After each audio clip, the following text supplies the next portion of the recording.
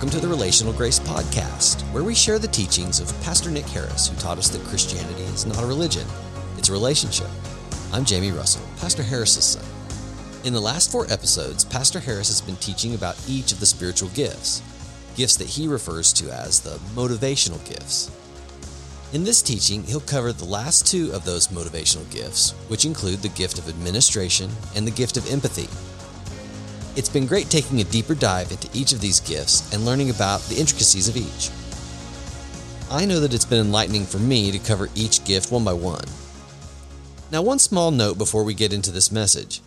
Please remember that these teachings were delivered in Pastor Harris's living room right at the beginning of the COVID-19 lockdown in 2020.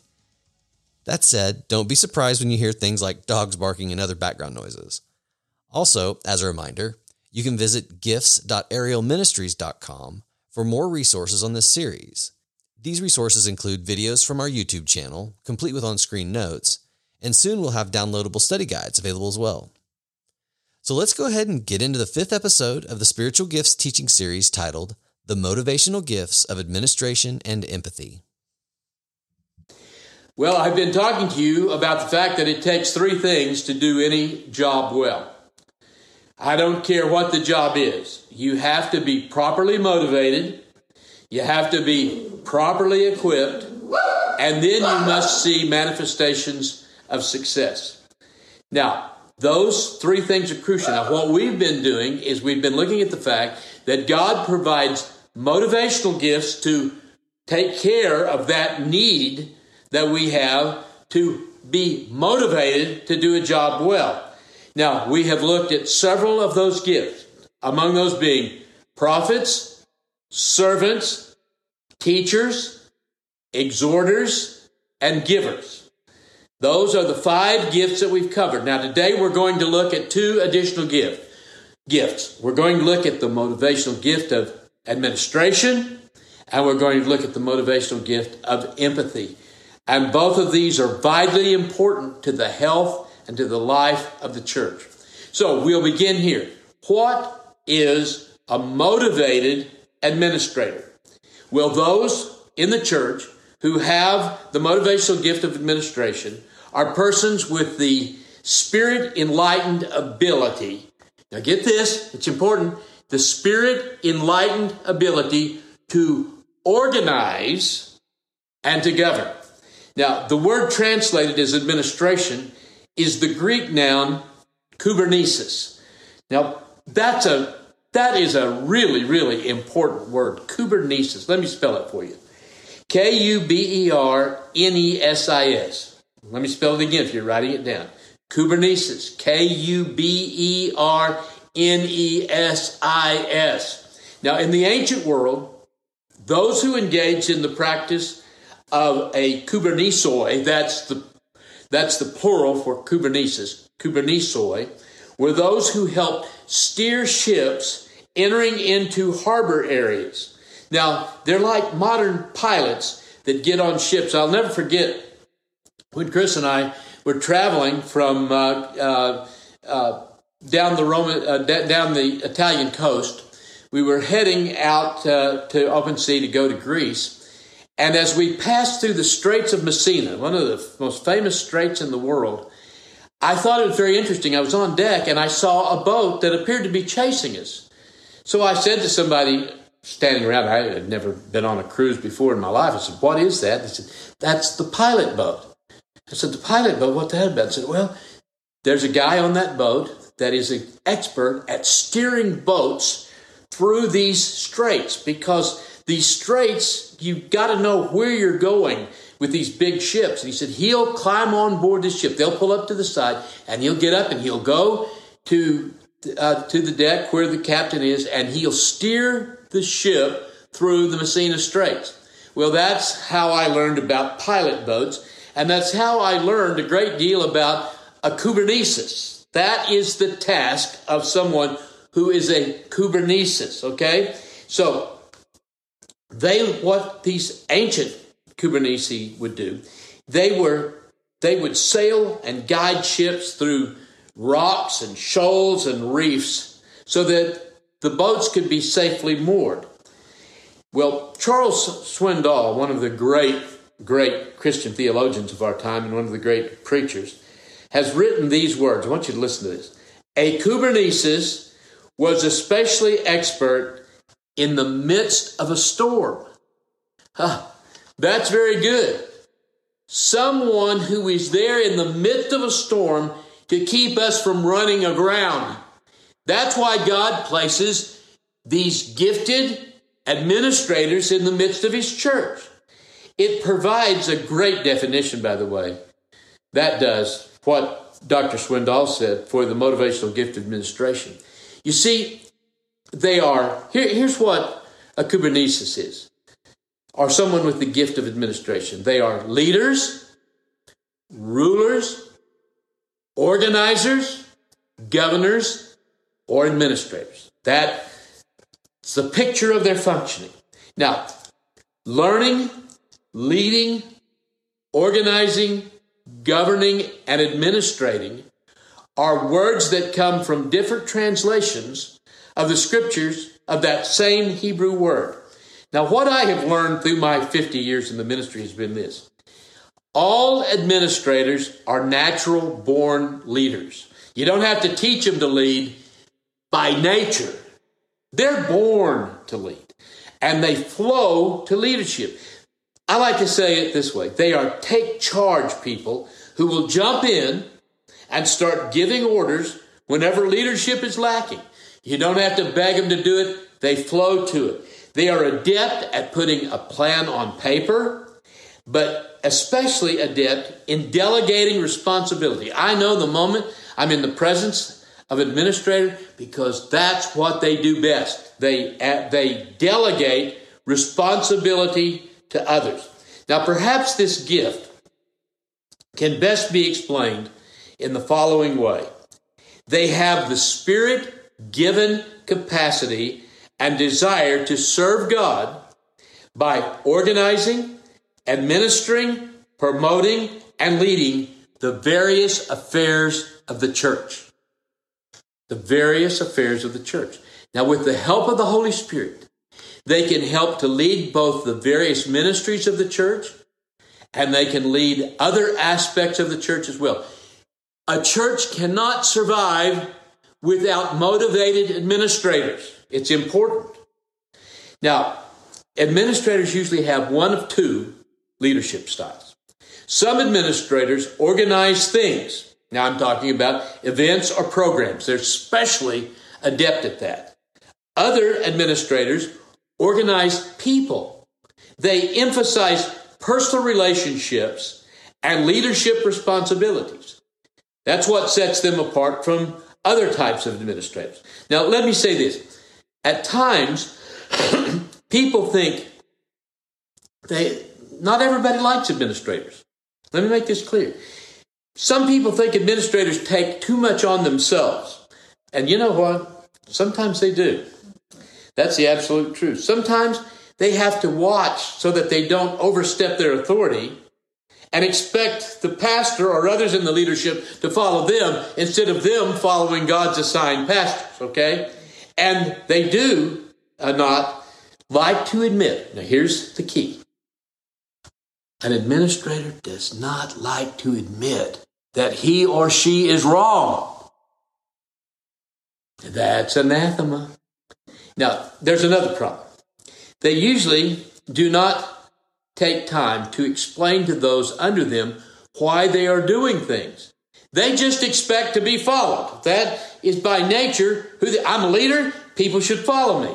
Their major concern is for a job to get done. They measure everything by, does it work? That's the administrator. And in addition, their patience may wear thin when plans are not carried through as they've laid them out. Now, the best example the New Testament provides of someone having that gift of administration is James, the brother of Jesus. Yes, his half-brother. Now, as we all know, in the earliest days of the church, Simon Peter had assumed leadership. Everyone after all, he was the closest one to the Lord. And so everybody just said, well, he's the one to lead the church. Here's the problem with Peter. Peter wasn't a motivated administrator. He couldn't administrate anything. This man didn't have an administrative bone in his entire body. Are you with me? Now, the New Testament never says this. You can't find a verse that says he didn't have an administrative bone in his body. But I believe that under his leadership, or lack thereof, things tended to become chaotic in the early church. It wasn't going the way the Lord had planned it to go. However, Peter was wise enough to know this. So what did he do? He did the sensible thing. He passed leadership to someone in the church with the gift of administration. And that someone was James. Now, when James assumed control of the Jerusalem church, the church began to expand. It began to grow. It began to be powerful in its message. And then here's another thing. James made multitudes of difficult decisions, which all benefited the kingdom of God.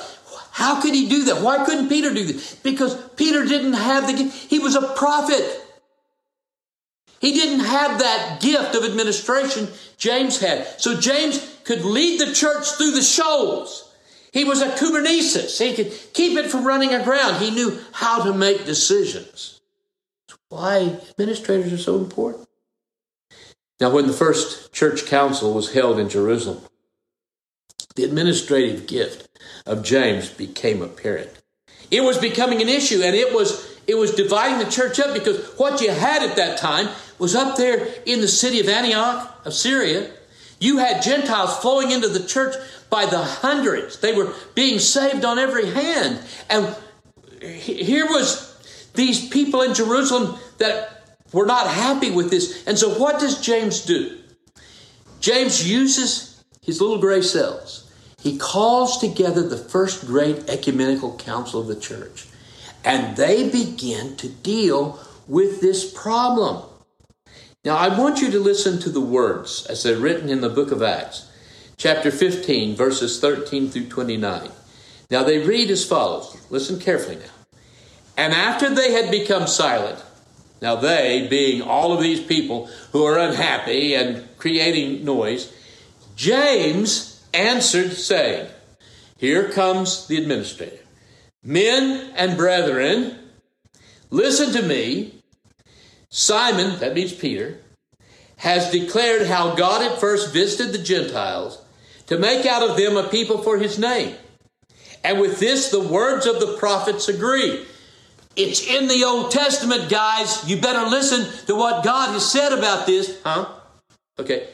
Just as it is written. Now, what does he do? He goes directly to Scripture, and he says this. After this, I will return and rebuild the tabernacle of David, which has fallen down. I will rebuild its ruins, and I will set it up, so that the rest of humankind may seek the Lord, even all the, get this, Gentiles who are called by my name. Are Gentiles called by his name? Yes, they are. James is making that point clear. Even all the Gentiles who are called by my name, says the Lord God, who does all these things. Known to God from all eternity are his works. Therefore, I judge that we should not trouble those from among the Gentiles who are returning to God, but that we write to them to do what? He says, I'm going to write a letter. This is the administrator. I'm going to write a letter, and I'm going to tell them to abstain from things polluted by idols. Does that make sense? Certainly does. From sexual immorality. Does that make sense? It certainly does. From things strangled and from blood. Now that may not make sense to you, but it would to those people who were listening to James. For Moses has had throughout many generations those who preach him in every city, being read in the synagogues every Sabbath. There is the solution of the administrator. What's it going to do? It's going to bring peace to the church. It's going to include a whole new group of people, and God is going to assign someone to go out and evangelize that Gentile world. And we know him as the Apostle Paul. All of this happened because of the administrator, James. So here in James, we find one of the great men in the history of the entire church. Now, I said, Pastor, how do I know whether or not I'm an administrator? Well, here are some things. These are the characteristics that I have found over 50 years in all administrators. Number one, they're always goal-oriented. Always. Secondly, they dream big dreams. Ooh, I love administrators in my churches because these are the dreamers. These are the people who throw out the ideas, who get balls rolling. Thirdly, one of the things I've learned is they're well-disciplined. Fourthly, they can't stand defeat. They don't like to lose. They always want to win. Another thing is they work best under pressure. A lot of people don't. Administrators do. They work best under pressure. They deeply dislike inefficiency. In the seventh place, they tend to be very intense. That's one of the great complaints about administrators. They're intense. They want things done their way, and they want things done right now. No procrastinating with these people. They tend to be, here's another thing, watch this, administrators. They tend to be perfectionists. Things must be done right or not done at all. And usually, whether they're right or not depends upon what the administrator thinks. And then lastly, the biggest problem they have is this. They tend to be workaholics. They have to watch out for their own emotional health. So that is the gift of the administrator. I hope that really cuts to the quick with you. Now, the last and the seventh motivational gift is the gift of the empathizer. Now, this is those people in the church who possess the God-given desire to serve him by comforting and administering to the distress of those in the body. Now, the word empathy translates the Greek noun eleeo, which means to be gracious to or to show mercy toward. Now, this gift is not the gift of the sympathizer. It is the gift of the empathizer. See, sympathy is the feelings we have for others, while empathy is the feelings we have with others. We feel other people's pain. That is the nature of an empathizer. In other words, an empathizer experiences what another person feels at the deepest level of their lives. They tend to say the right things at the right time, and they cannot bring themselves to hurt another person's feelings. Now, my wife and I have always been on the opposite ends of the motivational gifts. My motivational gift of the prophet is you just say it, you tell the truth, and that's it. If the shoe fits, wear it. If it hurts, that's too bad. But the empathizer, that's not the way it is. And how many times, my wife is sitting right here, how many times would we head home from church in the car? My wife would say to me, honey, I can't believe that you said what you said this morning. I said, well, what did I say? And then she'd repeat, she said, don't you know? That hurts, that cuts. Honey, you've got to watch what you say. And she would just be, and the next thing I know, she'd be on the phone talking to that. You see what I'm saying? She feels others' pain. Now, she has the dominant gift of administration that we just touched. But she also has a strong subdominant gift of empathy. She feels what other people are feeling. That's the key to this gift. You see, on one occasion, we see Jesus demonstrating his special sensitivity to the plight of others. In Matthew 9:36, we're told how Jesus, now I'm quoting here, when he saw the crowds, listen to this, had compassion on them. Why? Because they were harassed and helpless like sheep without a shepherd. On another occasion, Jesus observed a widow about to bury her only son. And sensing her pain, the New Living Testament says that the heart of Jesus overflowed with compassion. That's what I'm talking about. That is the motivational gift of empathy. It's overflowing with compassion for people. Now, in the case of Jesus, when he saw this little woman, he approached the funeral procession. And what did he do? He's so moved with compassion. Now, what you say, Pastor, what moved him with compassion? Just this. This woman had no husband. She was a widow. And her son was the only hope she had. Because in that day and age, a woman with no husband and a woman with no son had nowhere to go, nothing to do. You didn't have jobs in those days where women could go out and work in the workforce. That wasn't how it was in that day and age. That did not happen. The only job a woman could do who had lost both her husband and lost her sons was this. She could become a prostitute. And Jesus felt this pain for this woman. You know what he did? He solved the problem with one of the greatest miracles he ever performed. He walked over to the funeral bier and he resurrected this young man, this boy, from the dead. You see, having lived a human life himself, in a human body himself, our Lord could empathize with all the weaknesses of those around him. Now, I love the word that it uses for Jesus. Instead of empathy, it calls what he feels compassion. And that's what empathy is. It is compassion. It describes that deep sense of mercy.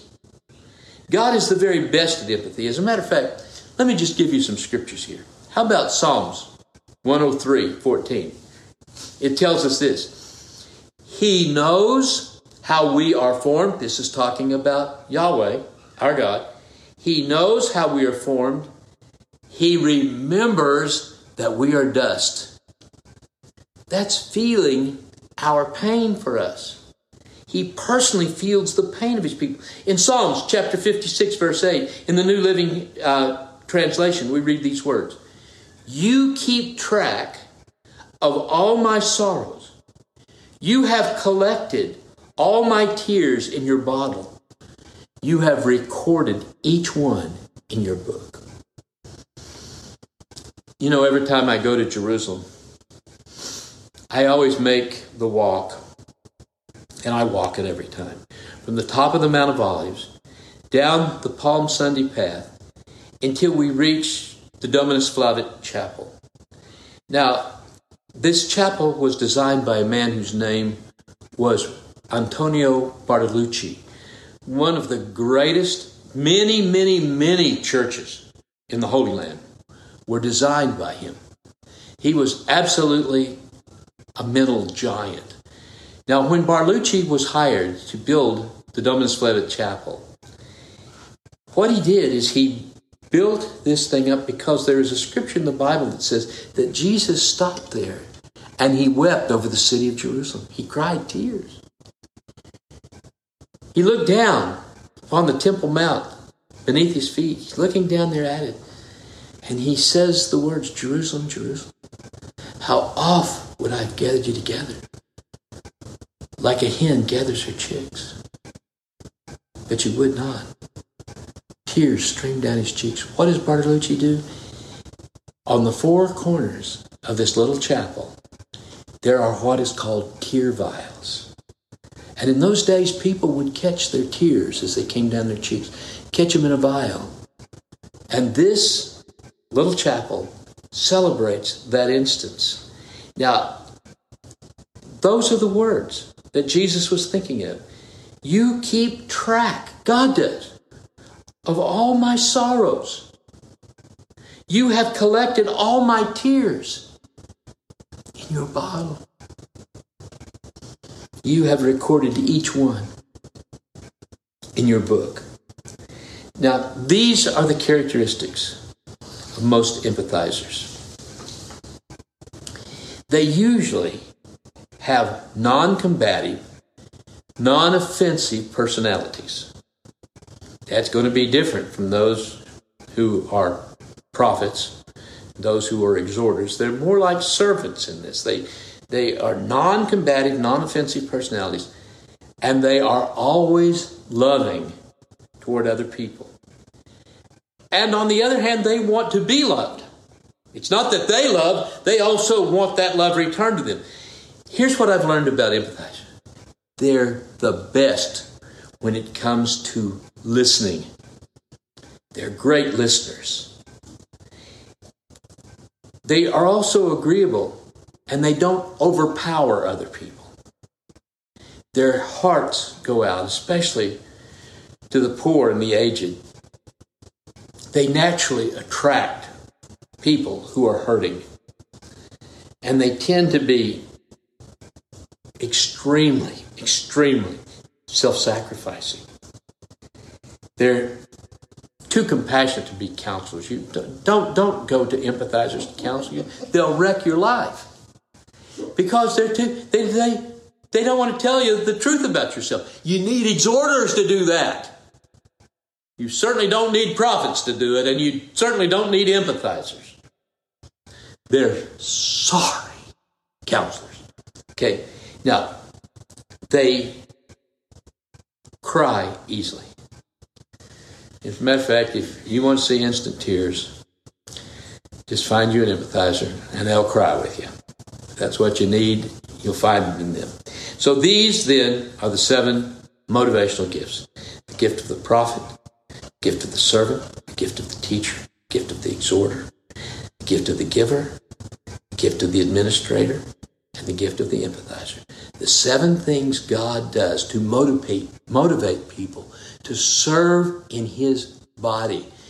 Every one of you has a dominant gift, and some of you will have several subdominant gifts. One of them is dominant. Find out first what the dominant one is, then begin to look at the subdominant gifts. Now, we must remember that every born-again believer has a gift.